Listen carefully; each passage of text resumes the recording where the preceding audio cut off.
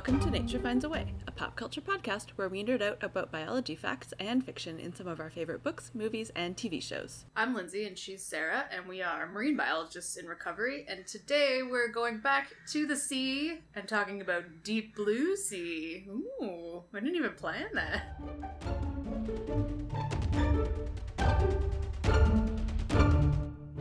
Hooray! And very, very special, we have a special guest.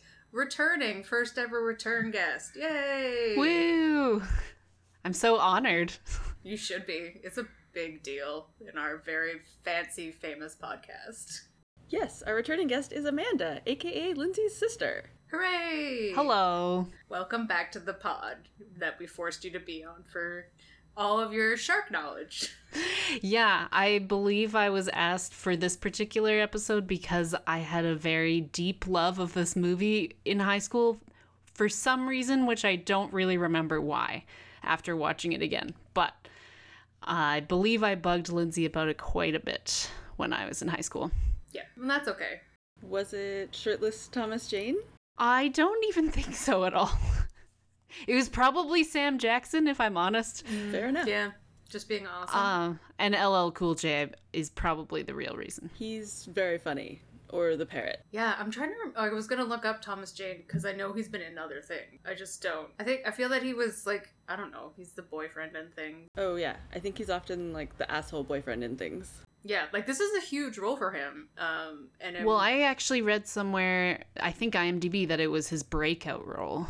Oh yeah, and he's in The Expanse now-ish. I definitely liked him in this. He was very muscly and good. Well, and I think I saw too that the director really wanted a lot of sort of old favorite actors and then new people that no one had heard of before.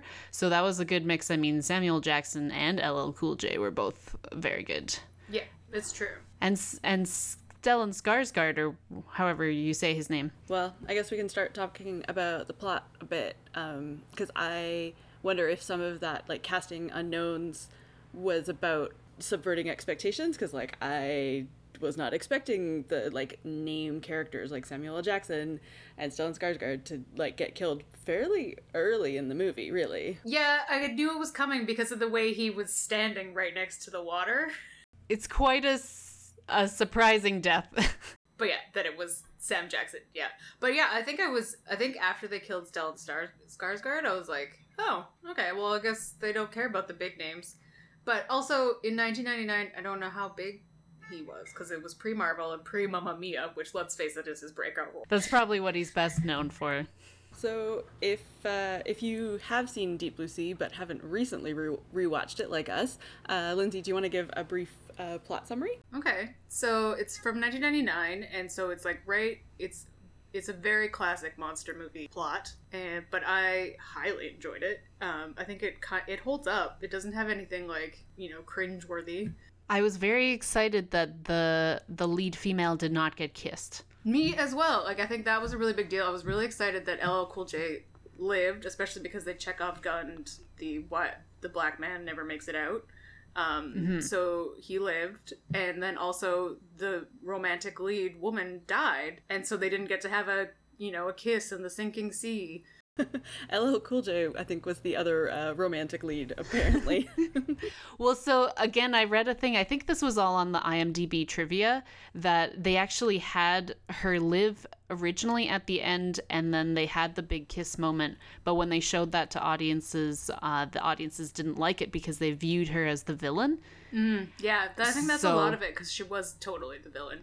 So they had to do a whole reshoot to change the ending, which I really liked the way that they ended it this way. I liked it. I liked her character arc because she was evil, but she felt bad about it. And I liked that she went for the science because at least she was evil, but wanted to protect her evilness. No, she felt bad about it at the very end when she was like 1 out of 3 people who were alive. That's when she felt bad about it. Oh, I guess this was a bad idea. She felt bad about it when it started affecting her. Yeah, exactly. When she lost her data and then was like, well, now this is... Making giant sharks smart was not the right thing to do. If only I had watched Jurassic Park. She did have her gratuitous sexy scene, which I even... yes. Before that happened, I wrote down, we have two female women, two women wearing wetsuits. One is a normal high neck wetsuit and one is a sexy wetsuit that only goes up to half boobs. Like, why? Why is that? I did notice that as well. And then she had to take, like, she took it off for a good reason so that she could stand on the rubber so that when she was electrocuting the shark, like, that was fine. I appreciated that. Yeah. Mm-hmm. Well, she also took that wetsuit off in record time. Like, there's no way you can take a wetsuit off that fast. Anyway, so plot. Sam Jackson is the rich man working for a pharmacy company. With a dark past. Oh, yes, he has a dark past, as Sam Jackson always does. And one of the sharks escapes in a classic we're gonna rip off Jaws opening sequence.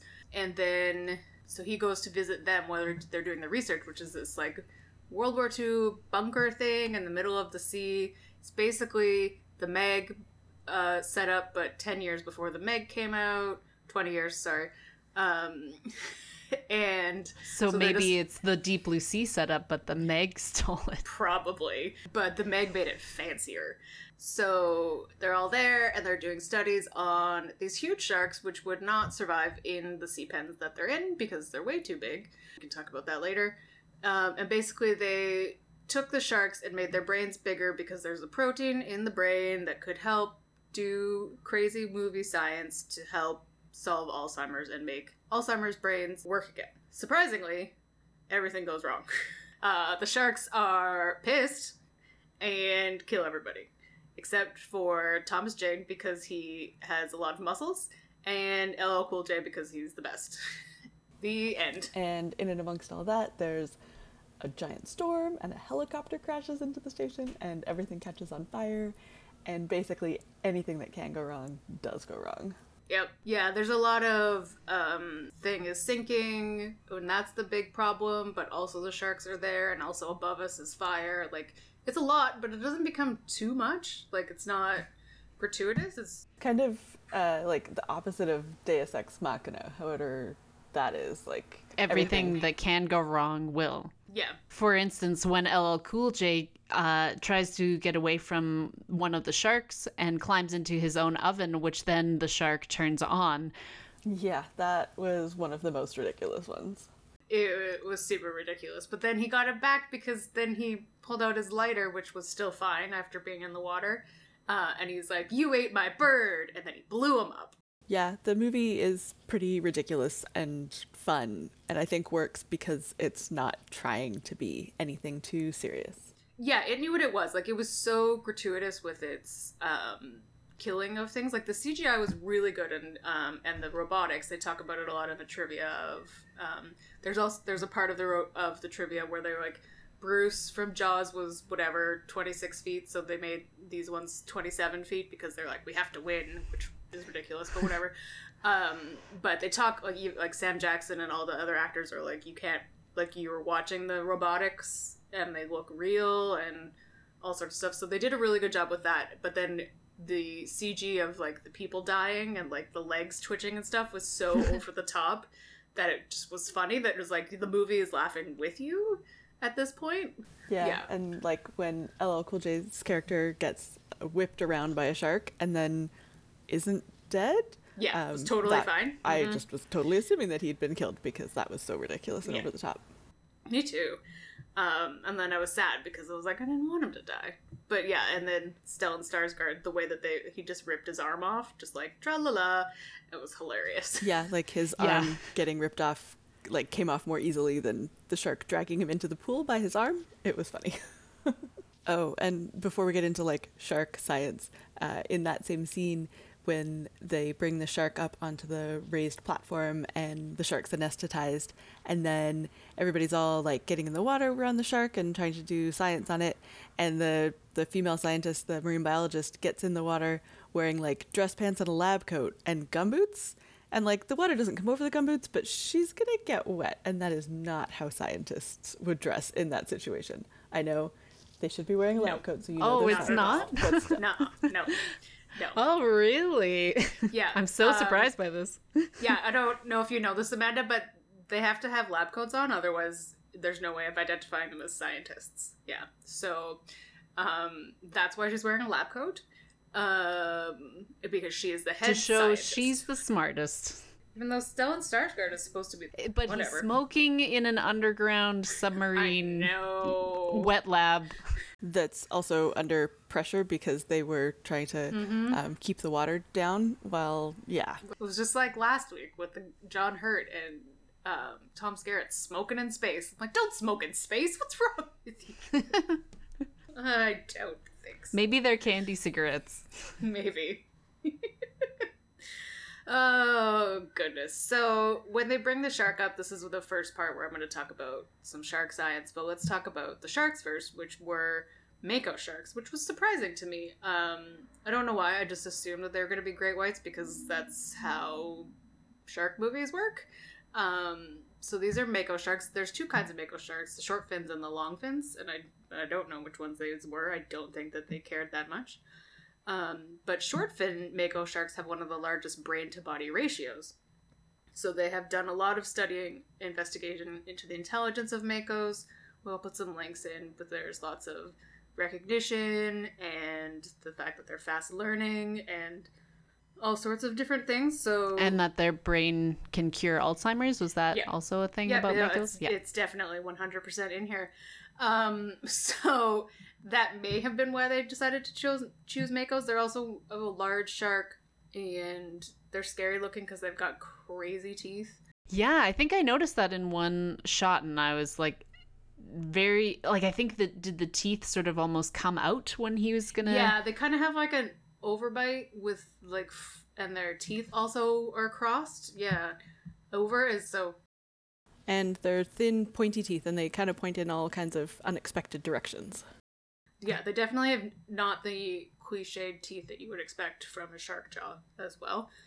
They have attacked humans, but not as much as the other larger sharks, which we'll talk about in a bit. But so from between 1580 and 2017, there have been 9 attacks. So I don't really count those guys as from makos. Yeah. Oh, wow.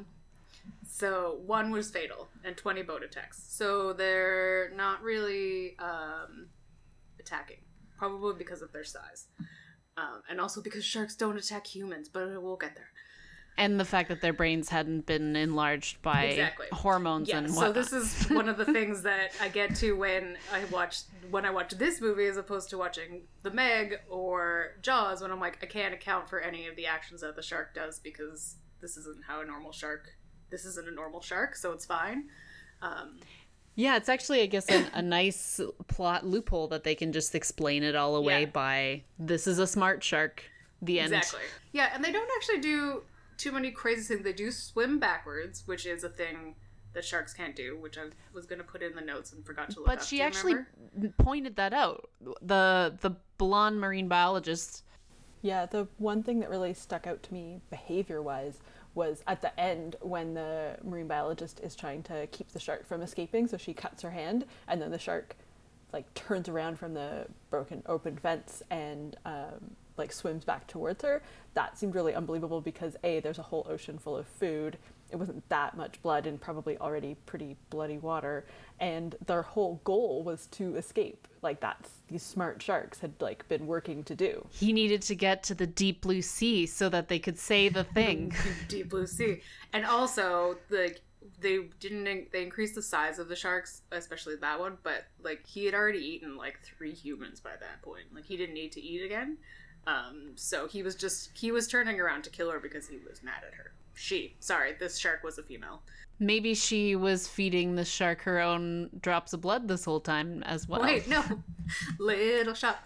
No, sorry, moving on. So the one thing I wanted to talk about is tonic immobility, which is a crazy word, but it's happens is when a shark is gently turned on their back, it's thought to disorient them, causing them to enter this state of tonic immobility, and sharks relax, their breathings become deep and rhythmic, and it's a way to put sharks to sleep, kind of.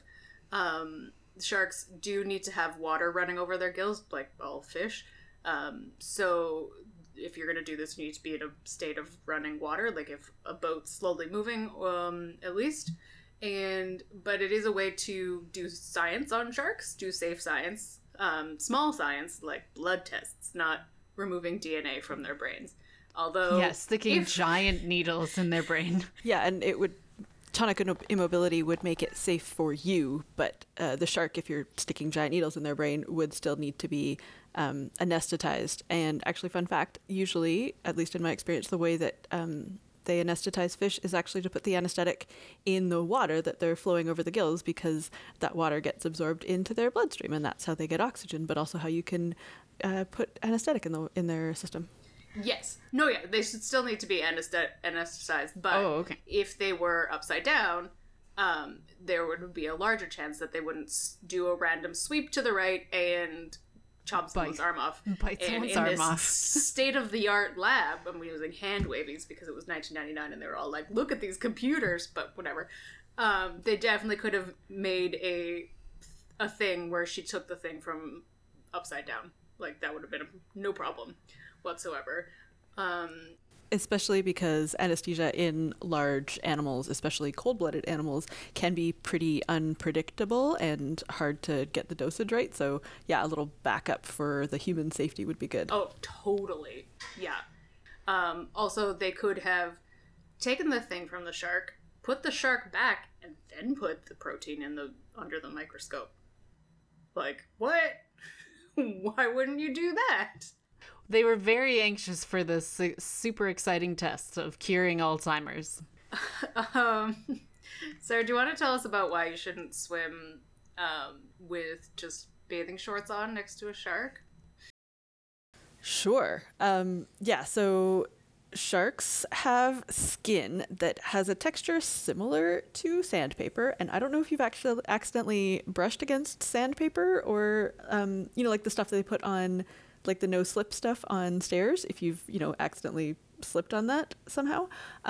It hurts, and it's not a fun experience, and the reason that sharks have such rough skin is actually because all over their skin they have, instead of hairs, these things called denticles, and it's not a coincidence that that word sounds like dentist, because they're basically little teeny tiny teeth all over their skin to help stiffen up their skin and protect them from the things in the ocean that might try to attack them. So I shouldn't just jump in the water with a shark and try and grab onto its fin with my bare hands and in a just regular bathing suit then? Yes, that is correct. He was wearing gloves because he needed to get the Jaws homage out of the shark's mouth. Yes, the license plate. Yes, which is the exact same license plate. They didn't even try. They're like, look, came up the Gulf Stream. Jaws! Remember Jaws? If you like Jaws, you'll like this movie. Do you want to talk about the science, or Amanda, do you have a shark question? Oh, I'm sure I do have a shark question. So one of my questions was about the shark skin, and he was basically like riding almost dolphin style next to the shark with like no shirt on. No, and that was a tiger shark, which is a human killer. So they caught the tiger shark to feed to these genetically engineered mako sharks. So I was wondering, how often do sharks eat other sharks? I've definitely heard of it with baby sharks, but... So mako sharks can and have been known to eat other sharks.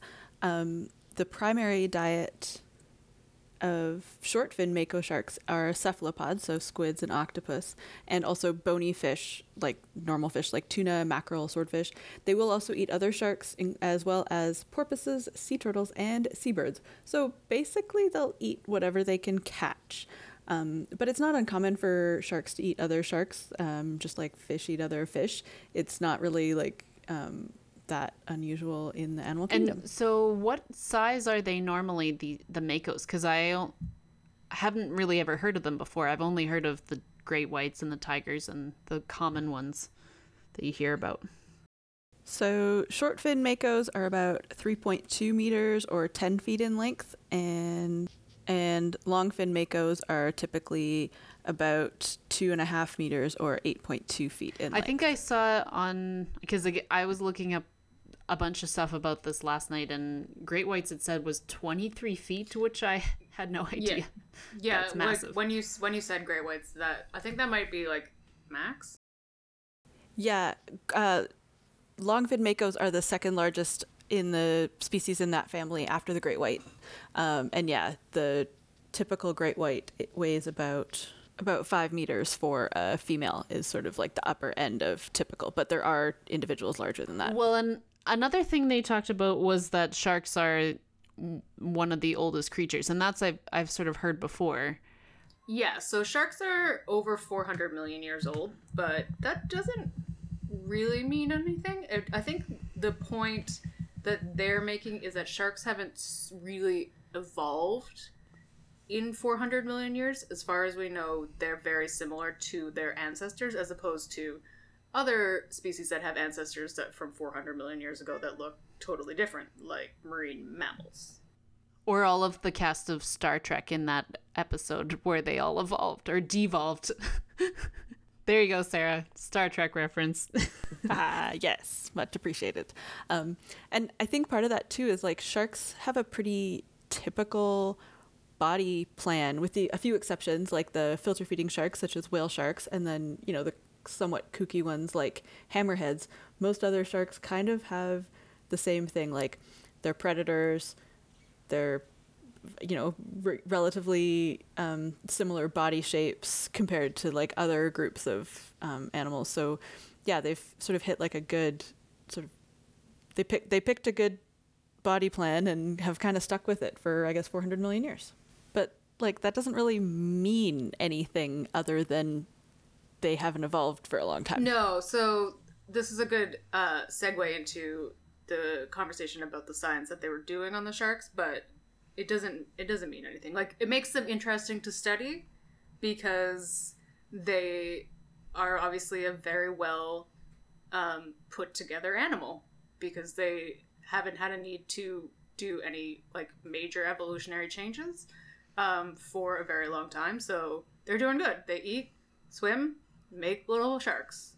Yeah, and I guess whatever evolutionary pressures that initially caused them to evolve are still kind of consistent. Like, there's still oceans and there's still food in those oceans. They got teeth in their mouth and they got teeth on their skin.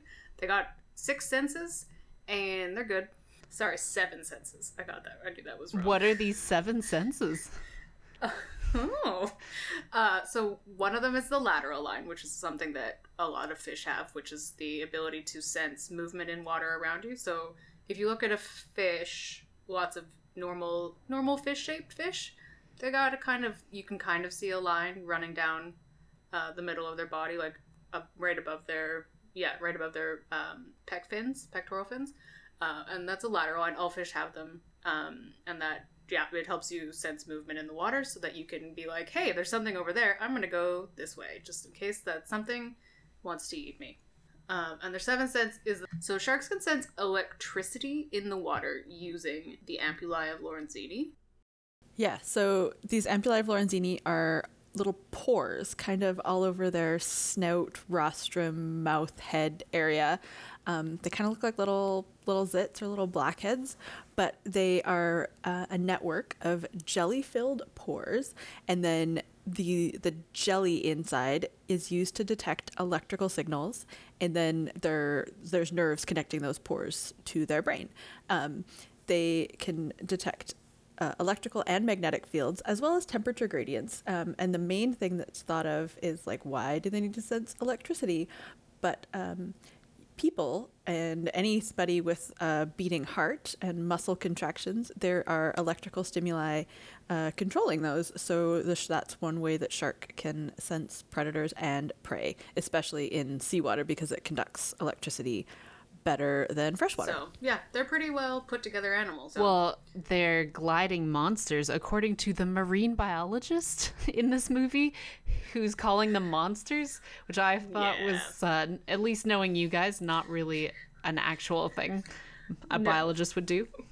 Yeah, she'd be more likely to like refer to them as like her babies or her something cute rather than monsters. 100%. Like, that's not a super realistic thing, especially like, even though, yes, they are doing pretty intense research on these animals, like they're going to get attached to them and refer to them with affection. Okay, what's next? Sarah's gonna talk about some science, and then I'm gonna get up on my high horse. So in this movie, they are doing research on all of these sharks, and the main thing that they're trying to research is a cure for Alzheimer's, because I guess the lead researcher has a personal connection with Alzheimer's, and so they're trying to like find some enzyme to cure Alzheimer's. But the other thing that is talked about in this movie, and is also a huge problem, is the myth that sharks cannot get cancer. So since maybe like the 60s or 70s, there's been this really persistent and I think damaging myth that sharks cannot get cancer. So everything I'm about to say is false. That sharks can't get cancer, and because of that, there is something inside of sharks that if we consume it, then we will also not get cancer. Everything in that statement is false. So it's thought that sharks can't get cancer because of all the cartilage, and there's something about cartilage that blocks blood transmission or blocks blood flow and then prevents cancer from spreading, which may be true. And yes, sharks do have a lot of cartilage, but yeah, like I said, everything that I said before was false. Sharks can get cancer. Us eating shark cartilage or other shark body parts does not prevent us from getting cancer, because eating it isn't what is like consuming cartilage doesn't give you more cartilage to prevent cancer, even if that was a thing. So there's a really great article that sort of busts through every myth about this, and we'll link that in the show notes, from the Scientific American. And basically it talks about there's a huge sort of like monetary system attached to this idea that sharks can cure cancer. So the myth started basically because they found some like anti-angiogenic properties or anti-tumor growing properties in cartilage. Nothing specific to shark cartilage. We all have cartilage. You have cartilage in your ears, all that kind of stuff. And yes, it can inhibit blood vessels, but it's inhibiting it in like a mechanical way. So eating shark cartilage or taking pills with shark cartilage has no effect on tumor growth. But also the myth that sharks don't get cancer. Sharks do get cancer. They're less likely to be found dead of cancer for a few reasons. One is sharks, when they get a little bit sick, usually end up getting eaten or otherwise dying of like from a prey or from a predator, rather than slowly dying of cancer or old age or all the things that humans die of. Secondly, I think people just didn't look very hard. Like sharks aren't very well studied, so they just hadn't found any sharks with cancer, so just assumed, oh, therefore they cannot get cancer. And also sharks often live in like open oceans, far away from, more far away than humans, from contaminants and other carcinogens. So they're like less likely to have cancer. Like most of them aren't that close to the surface, so they're not getting like skin cancer, that kind of stuff. So yeah, sharks are less likely to die of cancer. That doesn't mean that they don't get cancer. And you eating shark cartilage actually is more damaging to the ocean because of all this fishing pressure on sharks than it is to affecting your chances of getting cancer. So yeah, somebody with a PhD in agricultural biochemistry is talking about like treatments for cancer, and basically just because they have a supplements company that they wanted to sell shark cartilage supplements.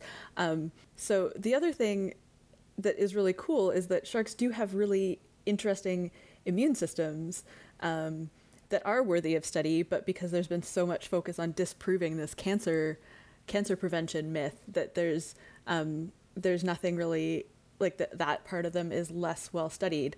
And if indeed like that might be why they're less likely to get cancer, not impossible to get cancer, but more resistant to cancer, studying their immune system would make it more be more interesting than studying their cartilage. The other interesting thing about especially going back to the Alzheimer's research is that if you're eating something from a shark, the sharks are really high up on the food chain, likely to have lots of toxins, including neurotoxins such as mercury and other heavy metals, which are likely to give you, by eating them, all neurodegenerative disorders, including perhaps Alzheimer's. So it's kind of like this weird irony that we're both overfishing sharks for their magical curative properties, but then also, like, in addition to damaging the oceans, eating shark products can be damaging to the very things that you're trying to save in yourself. Lindsay, do you want to talk about shark conservation?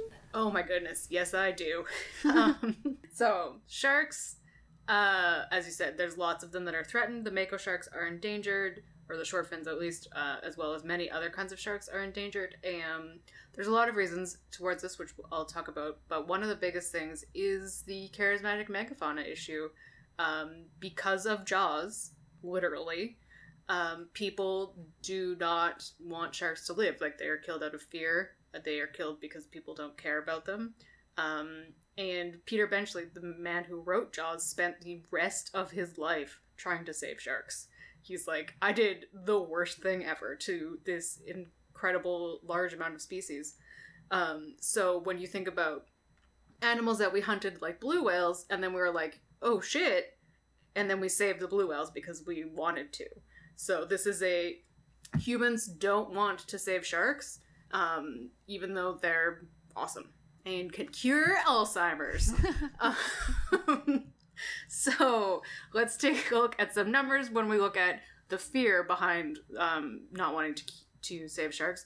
In 2019, there was a total of 64 unprovoked cases of shark attacks, which was lower than the most recent 5 years, which had an average of 82. This is worldwide, 64.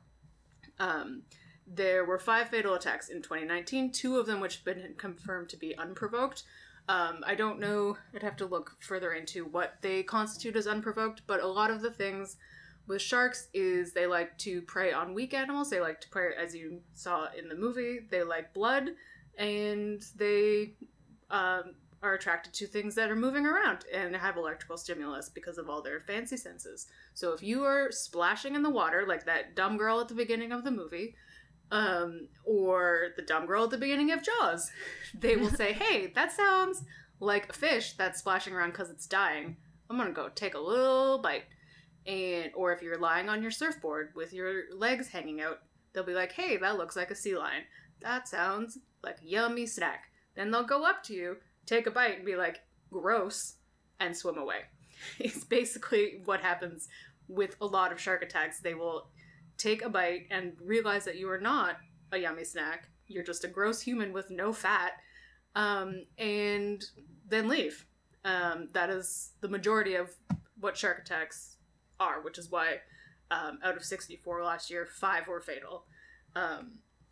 So that's one of the biggest things.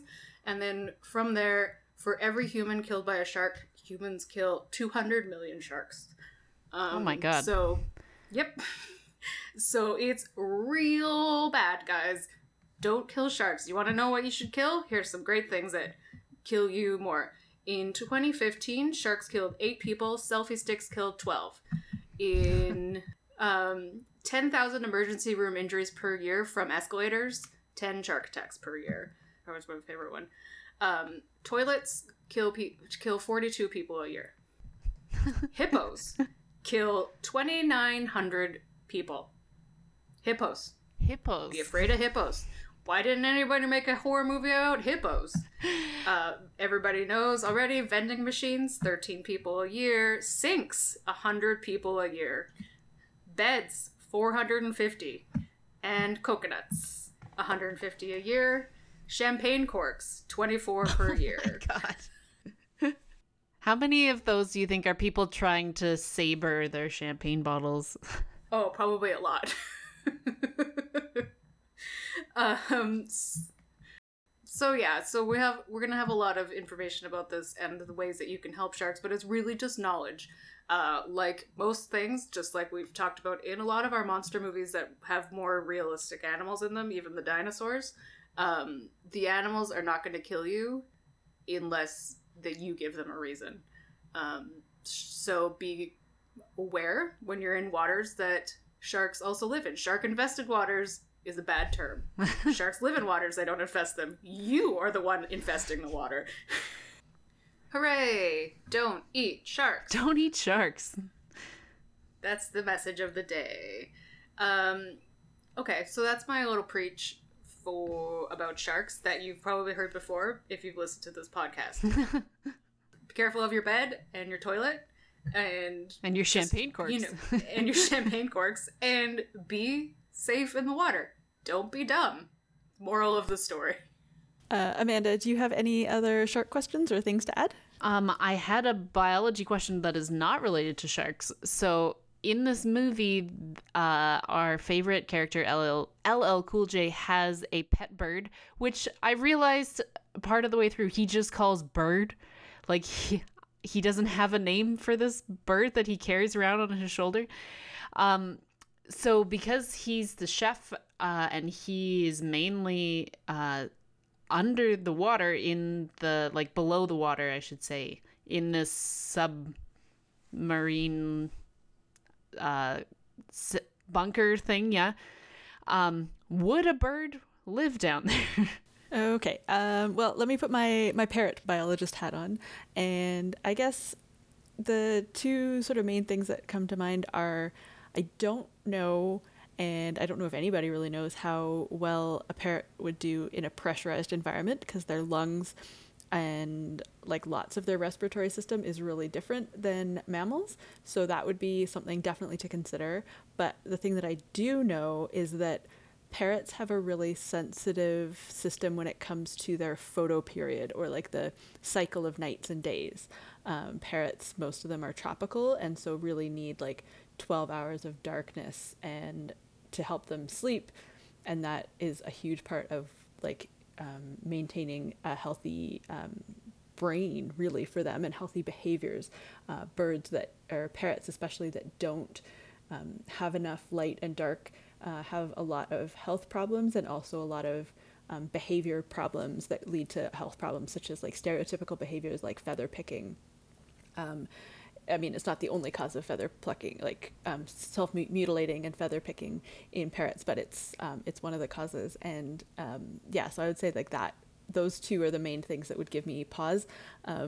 So I don't know specifically about being on a submarine, but just in general, like in a small and sort of strange captive environment, probably not the best for a parrot. Would not recommend. Yeah. Well, and this parrot did not meet a very nice end. No, but it was avenged. It was. LL Cool J got his own back for this parrot. I think that was definitely the reason I liked it so much in high school, was LL Cool J was just really good. He was very funny, and he acted very well, and he was very badass. My other sort of sciencey question for you guys is, they were swimming around with a lot of like loose wires and things, and it seemed like they should have been electrocuted much earlier in the movie before they started electrocuting sharks. But it is like a larger body of water. I don't know how that works, really. I don't really either, other than to know that saltwater and electricity is bad. Yeah. That's, a good electricity question that I do not know the answer to. I only know enough about electricity to hopefully not get electrocuted and to teach elementary school children. So, yeah, out of my depth on that one. But no, it's a really good point. There was probably a lot of things that would have killed them first. They did put on the wetsuits, which Sam Jackson, hypothermia because of his dark past. Yeah. I actually, there was at one point when LL Cool J was the only one who was cold, and I was like, yeah, you are doing a way better job of acting here, my friend. Yeah. Probably because he just watched Titanic. Yeah. So, yeah, like, hypothermia was definitely going to be a big one. Once, like, you know, Thomas Jane and LL Cool J, unless they are immediately medevaced, are 100% going to die of infection. You know, and that's just the way it is. But they did get out of the water, which was my biggest issue with Jaws, is that they're like, oh, we blew up this giant shark, but don't worry, we can swim back surrounded by shark blood, because there's no other sharks in this water. Yeah, the electricity, maybe. Like, they didn't show a lot of broken wires, although there obviously was they were there. So, And yeah, I guess probably. the other thing that I just thought of was that I think most electrical systems, especially in an underwater research station, would be set up to like short or something. So like the initial impact would be bad, but then hopefully all the electricity would just kind of turn off. That's one thing they didn't really talk about was the power. Like, you would have definitely thought if something blew up, they would have gone to emergency power at some point. Yeah, they But did I have guess- lights Yeah. in this whole thing. Well, they did have that one scene where they were looking for batteries for the flashlight, and then they're like, where does this lady scientist keep her I was like, oh my god. Yeah, I thought, I mean, from a very non-scientific perspective, because I have no scientific training at all or education at all, it seemed like fairly good in the science, other than like the whole curing Alzheimer's thing. Yeah.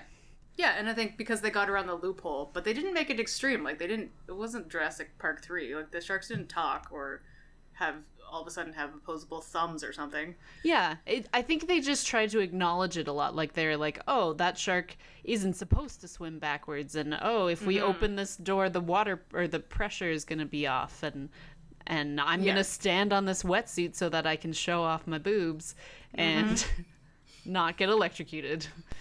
Yeah, I mean, other than sort of continuing to perpetuate the myths around sharks and their mystical powers, and also that sharks exist for us to study and research and take advantage of and exploit. Yeah, the science was pretty good, but yeah, still problematic with regards to shark conservation. Yeah, that's not great. We need a rebranding of sharks. We need to have a movie where the sharks save the day somehow. Oh, I agree. 100%. Well, Nemo helped. Yes. But yeah, this is why I'm going to make all my other horror movies about giant clams and other things that can kill you. And their hippos. Toilets. And hippos. Yeah, we're going to make a scary hippo movie. As long as it's not a house hippo, because that would just be No, adorable. house hippos don't kill you. They're so cute. All right. Well, that probably brings us to the end of this episode. If you are looking for more shark facts or have any shark questions, you can check us out on social media at Nature Finds a Pod on Facebook, Instagram, and Twitter. Or you can check out our website, naturefindsaPod.com. Yes, Shark Week is late this year because schedules went off for some reason. I don't know. So you're going to get 3 weeks of shark facts on our social media. So if that sounds like Hooray. something that you're up for, there's also lots of funny comics. So, definitely check that out. There's me with some tips on how to help sharks. And Amanda, do you have anything to plug? Oh. I mean, I could get really political if you want. But I think I'll save that for another podcast, maybe. Okay, well, I'm just going to say that Amanda supports you washing your hands. Yes. And disposing of your masks properly, because you want to talk about things that will kill you in the ocean. And if you're you, I mean, Sharks? turtles and ducks. No, masks kill animals. Yeah. Please dispose of your masks properly.